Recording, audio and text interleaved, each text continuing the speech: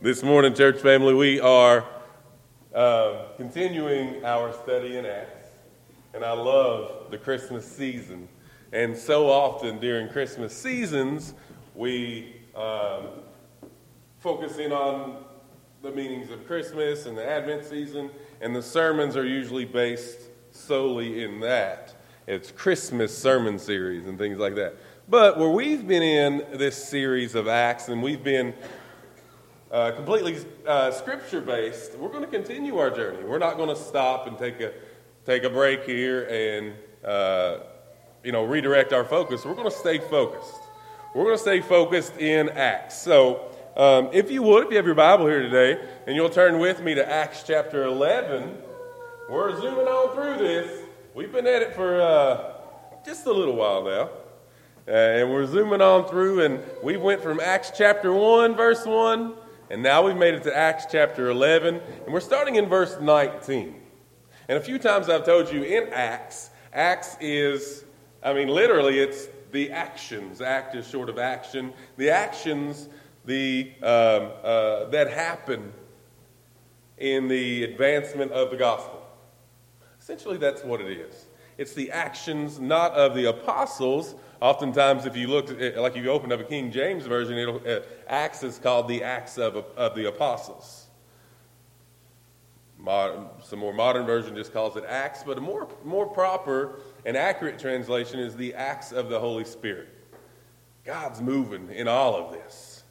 We can't forget. So, and it's perfectly timed in a perfect sequence in order for this to happen in a perfect way. Because if not, there would have been roadblocks along the way. But God knows how to make things play out. Let's look at Acts chapter 11, and then we'll give a little bit of context in that as well. So we shift scenes, and now we're looking at Antioch, the church in the city called Antioch. Here's what it says. Now, those who had been scattered as a result of the persecution that started because of Stephen made their way as far as Phoenicia, Cyprus, and Antioch, speaking the word to no one except Jews. But there were some of them, men from Cyprus and Cyrene, who came to Antioch and began speaking to the Greeks also, proclaiming the good news about the Lord Jesus. The Lord's hand was with them, and a large number who believed turned to the Lord. News about them reached to the church in Jerusalem, and they sent out Barnabas to travel as far as Antioch. When he arrived and saw the grace of God, he was glad and encouraged all of them to remain true to the Lord with devoted hearts. For he was a good man, full of the Holy Spirit and of faith, and a large number of people were added to the Lord. Then he went to Tarsus to search for Saul. And when he found him, he brought him to Antioch. And for a whole year they met with the church and taught large numbers. The disciples were first called Christians in Antioch. Then in verse 27 we continue. In those days some prophets came down to Jerusalem, from Jerusalem to Antioch. One of them, named Agabus, stood up and predicted by the Spirit that there would be a severe famine throughout the Roman world. And this took place during the reign of Claudius.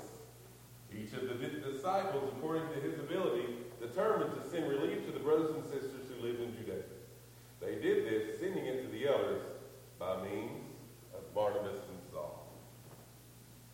Before we break this down and we look into this, let's pray about it. If you'll pray with me. God, today, as we unpack your word, God, I pray that your Spirit moves in this discussion. Father, I pray that everything that I say is directed by your Spirit. And Father, that it's divided rightly as you would see it. And God, ultimately, may we have receiving hearts. For all those listening in and all those here today, may we have hearts that are receptive to the principles of this passage and to the application of this passage in our lives. God, may you illuminate the words to us in a way you never have before. We pray this in Jesus' name. Amen. Amen. So as I said, we are in this journey in Acts, and we're at this scene that really doesn't make sense if it's standing by itself. Because there are references and there are appearances by people here that if we haven't been on this journey in Acts, there's some things that really doesn't make sense. Like, all right, so Barnabas, it's a funny name. Why is he there? What's that all about? Saul, there's Saul again. We haven't heard Saul for a little bit. What's happening here? These cities that are mentioned, why are they here? And what's the underlying context of them being brought up? What's all going on here? So ultimately, what we saw in the first 10 chapters is a long drawn-out version of one major act that essentially happens. The Holy Spirit came. We now have a full picture of what the gospel needs to look like. Let me say that again. We have now a fuller and a more complete picture of how the advancement of the gospel needs to look. We know why the gospel. We know how it happened. We know where it happened. We know when it happened. We know how to do it. But now we have a more complete picture as we know who it's for. We now fully understand who the gospel, who the salvation through the name of Jesus Christ is for. And we found out last week that Jesus did not just come and die for Jews alone, as the Jews suspected, as the Jews had always been taught, as they've always been understood for generation upon generation of generation. The Jews have been told that they are God's chosen people. And that's what Scripture says. But something changed. A major change, a major shift in understanding of what the gospel is just happened. That not only did Jesus come and die for the Jews, for the sins, forgiveness of the sins of the Jews. He came and he died for everyone. And getting that picture, everyone, is kind of hard to fathom. It's hard to fully comprehend what that means. Because we know it. We've been told it, we understand it, and that's accepted by us. But imagine if you were in the shoes of the Jewish people, of those chosen people. I mean, the Jewest of the Jews, as I like to say. They're the ones that have been told, that have essentially lineage, that have suffered the trials and the pain, that have went through the difficulties, and being obedient as they have been, they deserve to be where they are, and they deserve this. But for them, that's what they think. For them to say, okay, now it's for everyone, even the people that I despise, Jesus is for you. It's hard to comprehend for us. Because the Gentiles, they were not just less than. It wasn't here are the Jews and then here are the Gentiles kind of underneath them. It was Jews and then anybody that's not a Jew, you do not deserve to be even in my presence. You are unclean. And if I even essentially have a conversation with you and spend time with you, you could rub off on me and I would be unclean and I can't be around you. So it's not just feeling like you're left out if you're a Gentile. You are feeling worthless, useless, and unworthy on all accounts to even consider God. But now, things have changed. And understanding what happened is Peter sees this. And we know what happened. And Peter had this amazing vision. And he goes and he shares Jesus with everyone, with Cornelius, as we remember, is this Gentile captain or commander of a Roman army and that little segregation there that's in that city. He shared that. And Peter went into their house, which was huge in itself. He ate a meal with them, which is, how dare him even consider that, but he completely included them.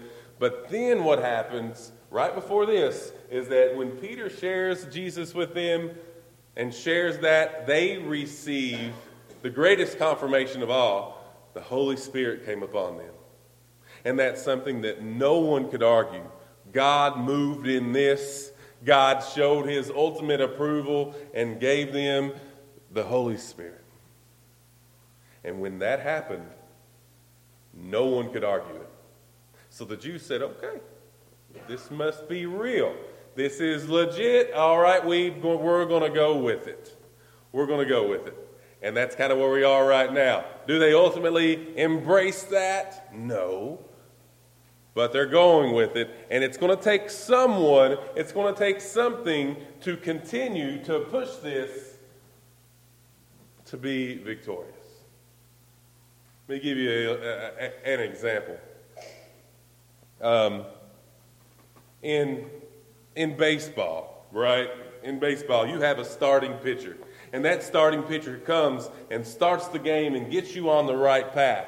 But on about the 4th, 5th, 6th inning, the arm starts to hurt and someone needs to come in to carry them to the next level. So they ultimately bring in a relief pitcher, right? And this relief pitcher comes in, is the one that the manager chooses, is that perfect one that has the right type of pitches, the right arm speed, and the right understanding of the batters that they're going to face in that exact situation that he chooses to come in. Because there are several different relievers that they can choose from. And so the manager chooses the right one for the opponent that they're up against. And ultimately, that's what has to happen if you want to be victorious. And at the very end of the game, they have the closer. The one that usually comes in 9th inning, last inning, where you need those perfect pitches to get those last few outs so that you can win the game.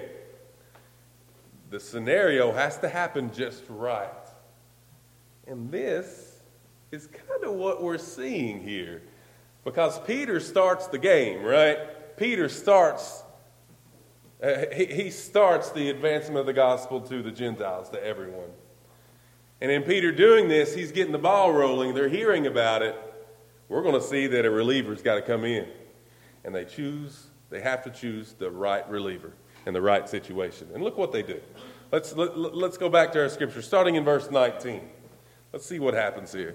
Now, those who had been scattered as a result of the persecution that started because of Stephen, remember that? Stephen was that guy who was martyred, who was the first Christian martyr. He was stoned, rocks were thrown at him, he was killed for his beliefs that he would not deny Jesus, but he continued to preach the power of Jesus. Remember that? When that happened, that persecution started to, all right, the Christians, the believers, started to realize, they were looking around like, oh man, look what just happened to Stephen. Look what's happening here. We got to get out of here. In that happening, the devil had an intention to stop Christianity, but God turned that around and scattered Christianity and spread it in a way that we can't, that's not fully explained, but we're seeing it happen and we're seeing it unfold right now. And see how God did this. This persecution, when Stephen died and he was martyred, it's now spread out to Phoenicia, to Cyprus, to Antioch, way beyond the confines of their little Holy Land area right there, their little bubble, I guess, that they were in. They were comfortable. But God turned that and spread them out and made them get uncomfortable. When this happened, when they were going, though, and spread out beyond Judea, they started sharing the gospel. But they were only sharing it with Jews, because that's all they understood. And they still knew that, or they still thought that Jesus was just for the Jews. Okay? So, but in verse 20, there were still some of them, men from Cyprus and Cyrene, who came to Antioch and began speaking to the Greeks. Hold on. The Hellenistic Jews, as they would say, those that aren't the Jewest of the Jews, right? The Greek-speaking folk. And they were proclaiming the good news about Jesus to more than just their little bubble there. All right. So this is now already starting to unfold and starting to happen. And because they were doing this, look what the scripture says, the Lord's hand was with them. The Lord's hand was with them, and a large number who believed turned to the Lord. Now, it's important for us to know, Christians, it's important for us to know that a ministry cannot turn people to the Lord unless the hand of the Lord is with it. The Lord has to bless it, and it has to be an intention and part of the intention of God for that to happen. Okay? You can turn people to a personality. Some of the most powerful, most personable pastors, people are in love with those evangelists. Stephen Furtick, he's this guy that he has followers, hundreds of thousands of followers, and people love him. But I guarantee you that they love him as a person in his personality, and they aren't truly turned to Jesus. There's a big chunk of those. They just like him as a person. They like what he says. You can turn to a personality. People can be turned to a social club. People can turn people to an institution. You can turn people even to a church. But you cannot turn people to the Lord. You cannot turn people to the Lord, as the scripture says, without the hand of the Lord in it. And that is instrumental for our personal relationship. You got to ask yourself, do I love the church? Do I love this evangelist? Do I love this thought of being a Christian? Or do I fully, truly love Jesus? Has God moved in your life? Has God moved in your life? News about them, verse 22. News about them reached the church in Jerusalem. So this is spreading out. Word spreads, right? And like, can you believe they're teaching Jesus to other people? What is happening here? This is the hottest topic of conversation right now, right? So news is spread and it's reached the church in Jerusalem, and they sent out Barnabas. You remember who Barnabas is? We talked about him a little bit. They sent out Barnabas. He was the man that was called the son of encouragement. In Acts chapter 8, you remember, chapter 4, and verse 36, it said this: Joseph, a Levite from Cyprus by birth, the apostles called Barnabas, he sold a field he owned and brought the money and laid it at the apostles' feet. So he was that one that sold his land, and then when he sold this land that he owned, he gave all that land to the apostles, or gave all that money to the apostles, because he was so invested in the church. He wanted this to work, right? And it was something that impressed so many people, but he was genuine in his faith, and he didn't do it so that everybody could see it, but he did it because he loved the Lord that much, right? So he was somebody that was so admired by the church. Not just because of that, but Barnabas was also the one that took in Saul. Remember, in chapter 9, here's what it said: Barnabas took him and brought him to the apostles and explained to them Saul had seen the Lord on the road, that the Lord had talked to him, and how in Damascus he'd spoken boldly in the name of Jesus.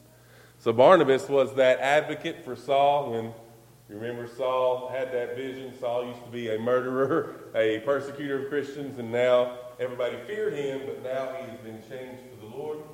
And nobody would listen to him. They'd be scared of him unless they had an advocate.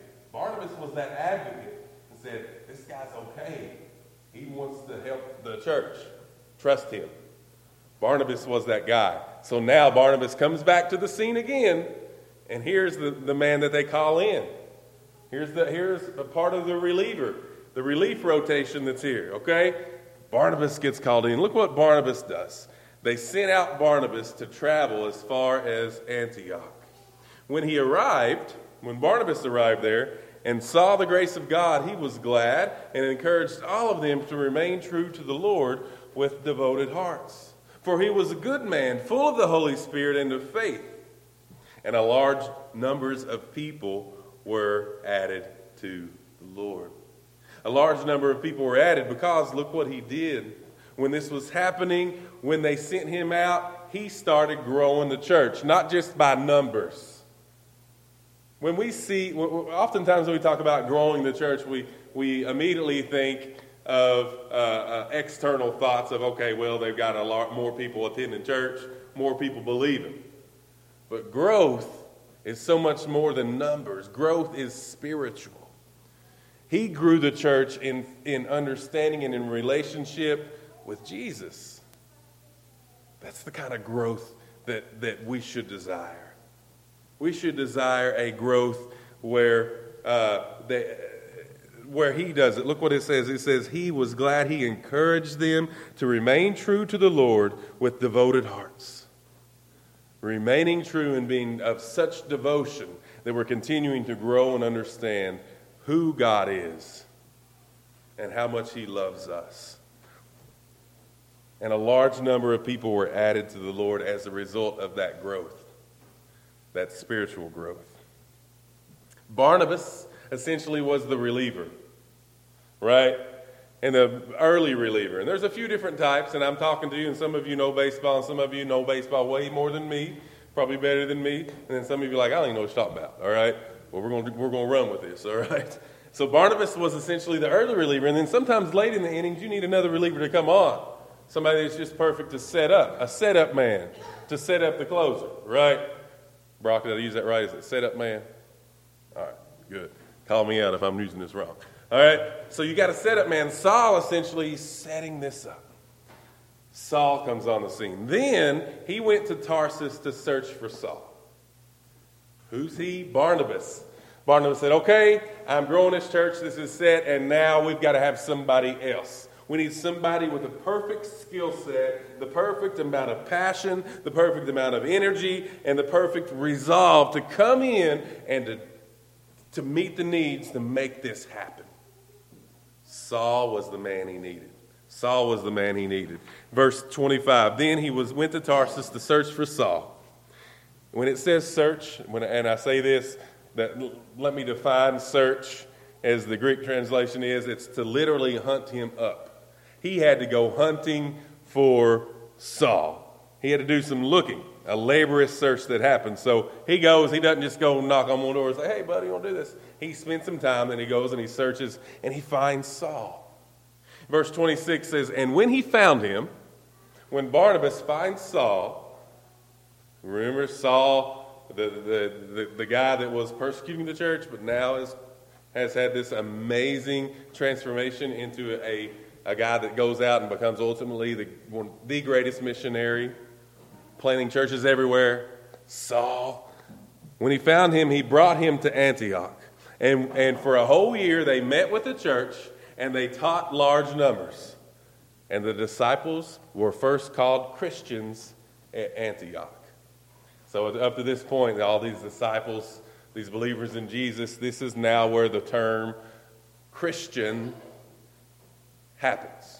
So now we're here at the Christians. A Christian is literally translated as not somebody who believes about Jesus, not somebody who understands and accepts who Jesus is, right? Or somebody who defines himself as a member of a church. But a Christian is literally someone who belongs to Christ. Not belonging to a group, not belonging to a religion. You are belonging to Christ. And you define yourself as someone who belongs to Jesus Christ. Christians, we belong to Jesus. And that's how we have to define ourselves. And someone asks you if you are a Christian, you aren't saying, yeah, I go to this church. No, that's not the question. The question is, do you belong to Jesus? That is what we should ask ourselves. Do we not just belong to Jesus, but do we seek out Jesus' desires in our life? Do we live a life ultimately that glorifies Jesus? And that's a question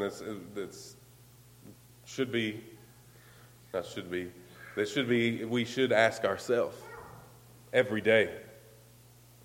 Seeking the will of Christ every day in our life and striving to glorify Christ every day in our life, because that's who we belong to. And if we belong to someone, our goal should be to make them happy, to live obediently to them, not just to call them Savior, but to embrace them and to surrender to them as Lord. He has lordship over our life. We belong to Jesus. In verse 27 through 30, I'm going to read through this real quick. 27 through 30 is a setup for where we're going to be next week. Or not a setup, more of a transition from where we are now to where we get to next week. But I'm going to read this, and we're going to read it next Sunday as well. In those days, some prophets came down from Jerusalem to Antioch. One of them, named Agabus, stood up and predicted by the Spirit that there would be a severe famine throughout the Roman world. This took place during the reign of Claudius. Each of the disciples, according to his ability, determined to send relief to the brothers and sisters who lived in Judea. They did this, sending it to the elders by means of Barnabas and Saul. And we're going to see what happens with this. And we're going to see, ultimately, some persecution come down to this. Because when good things happen, targets are placed on our back. When good things happen, for God, targets are placed on our back. As the worship team comes up, I'm going to finish up. Actually, it's just rough this time. I'm going to finish up the analogy that we started with the whole baseball and pitching, right? In this setup, we started with Peter. And Peter starts to advance the gospel. He is being obedient, and he realizes, hey, this Jesus thing, this gospel is not just for Jews, but it's for everyone. For whosoever believes. Whosoever, not whichever Jew believes. Whosoever is all-inclusive. Every single person, regardless of your status, regardless of who you are, regardless of how low you think you are and how worthless you may feel, or how worthless you may have been told you are, that the world tells you you are still loved. So much. You are still loved. And that Jesus is for you. So Peter goes and he spreads that, and then he sends Barnabas. Barnabas comes onto the scene as someone that is so trusted, someone that is highly loved and respected by the church. And God knew that this church needed to advance a little bit more. This church not just needed to grow in number alone, but this church needed to grow in faith, in righteousness, in spirit and understanding of who God is. So Barnabas grows the church from the inside out. You grow strong at your core, and then the whole world's going to look at what's going on there. I want to be a part of that. They didn't go out and do this crazy outreach when they go door to door, knock, and say, we want you to come. But they did the outreach by being so strong in who they were that everybody wanted to come to them. Because they noticed what they had, and they wanted some of that. Because peace and hope, this world can't give. But they had something that the world couldn't offer. And they had Jesus. And so in this setup, in this rotation, Peter comes, and then Barnabas comes in there, and he pushes him. And they've almost got this whole gospel, the advancement of the gospel working. It's going well. But there's some people that still struggle. And they need to set it up, to find the ultimate setup. So they go and they get the best person on the market, and they go and they find Saul. Saul, the man who's the least deserving to be anyone considered as perfect for God's use. God uses him. And Saul, as you see, along with Barnabas, are working together to grow this church, to grow this gospel message.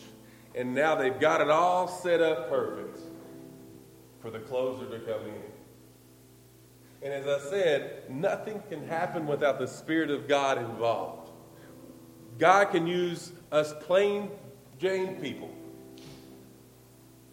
But unless His blessings involved, there's not going to be any turning to the Lord. And so ultimately, the closer, the Holy Spirit, had to come in. And this is the setup that has to happen. This is us in our lives. So many people can preach the message to you. You can have it drilled into your head. You can know the word better than anybody. But unless you let God and the Spirit move in your life, that turning to the Lord doesn't happen. It is a decision that you make that God is trying, and he's searching after you. And we hear this all the time. God is searching, God is after you, and he's seeking you. But until you let him come in, until you let the closer do his thing, all this is just knowledge. It's just knowledge. It's just information. This is cool. This is great how all this works. But God has got to move. You have to let him. So today I'm asking you, God's been hitting you with the word. You've been hearing all about this Jesus thing now that the Christmas season's here. Jesus is everywhere. Nativity is everywhere. And it's such a beautiful sight and makes us feel all warm inside. But that's where it ends for far too many people.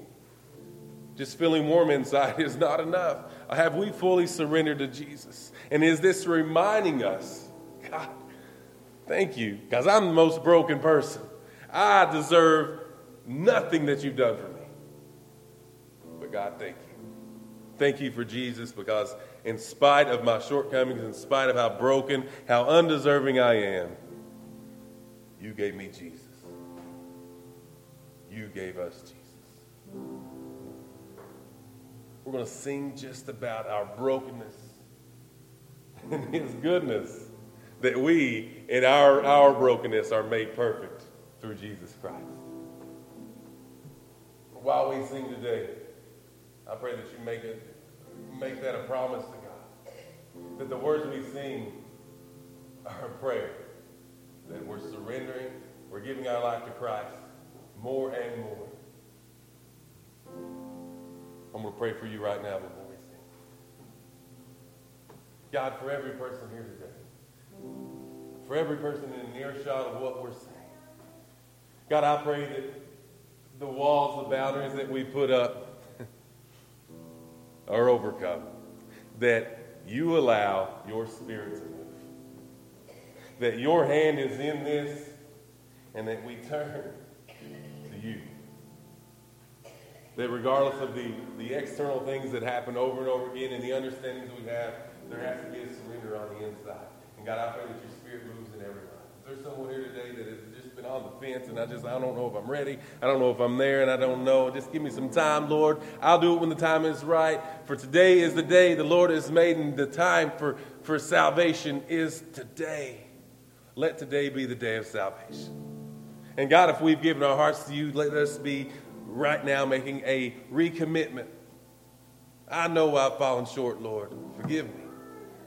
I want to do better. So, Father, on behalf of everyone, I pray these things to you.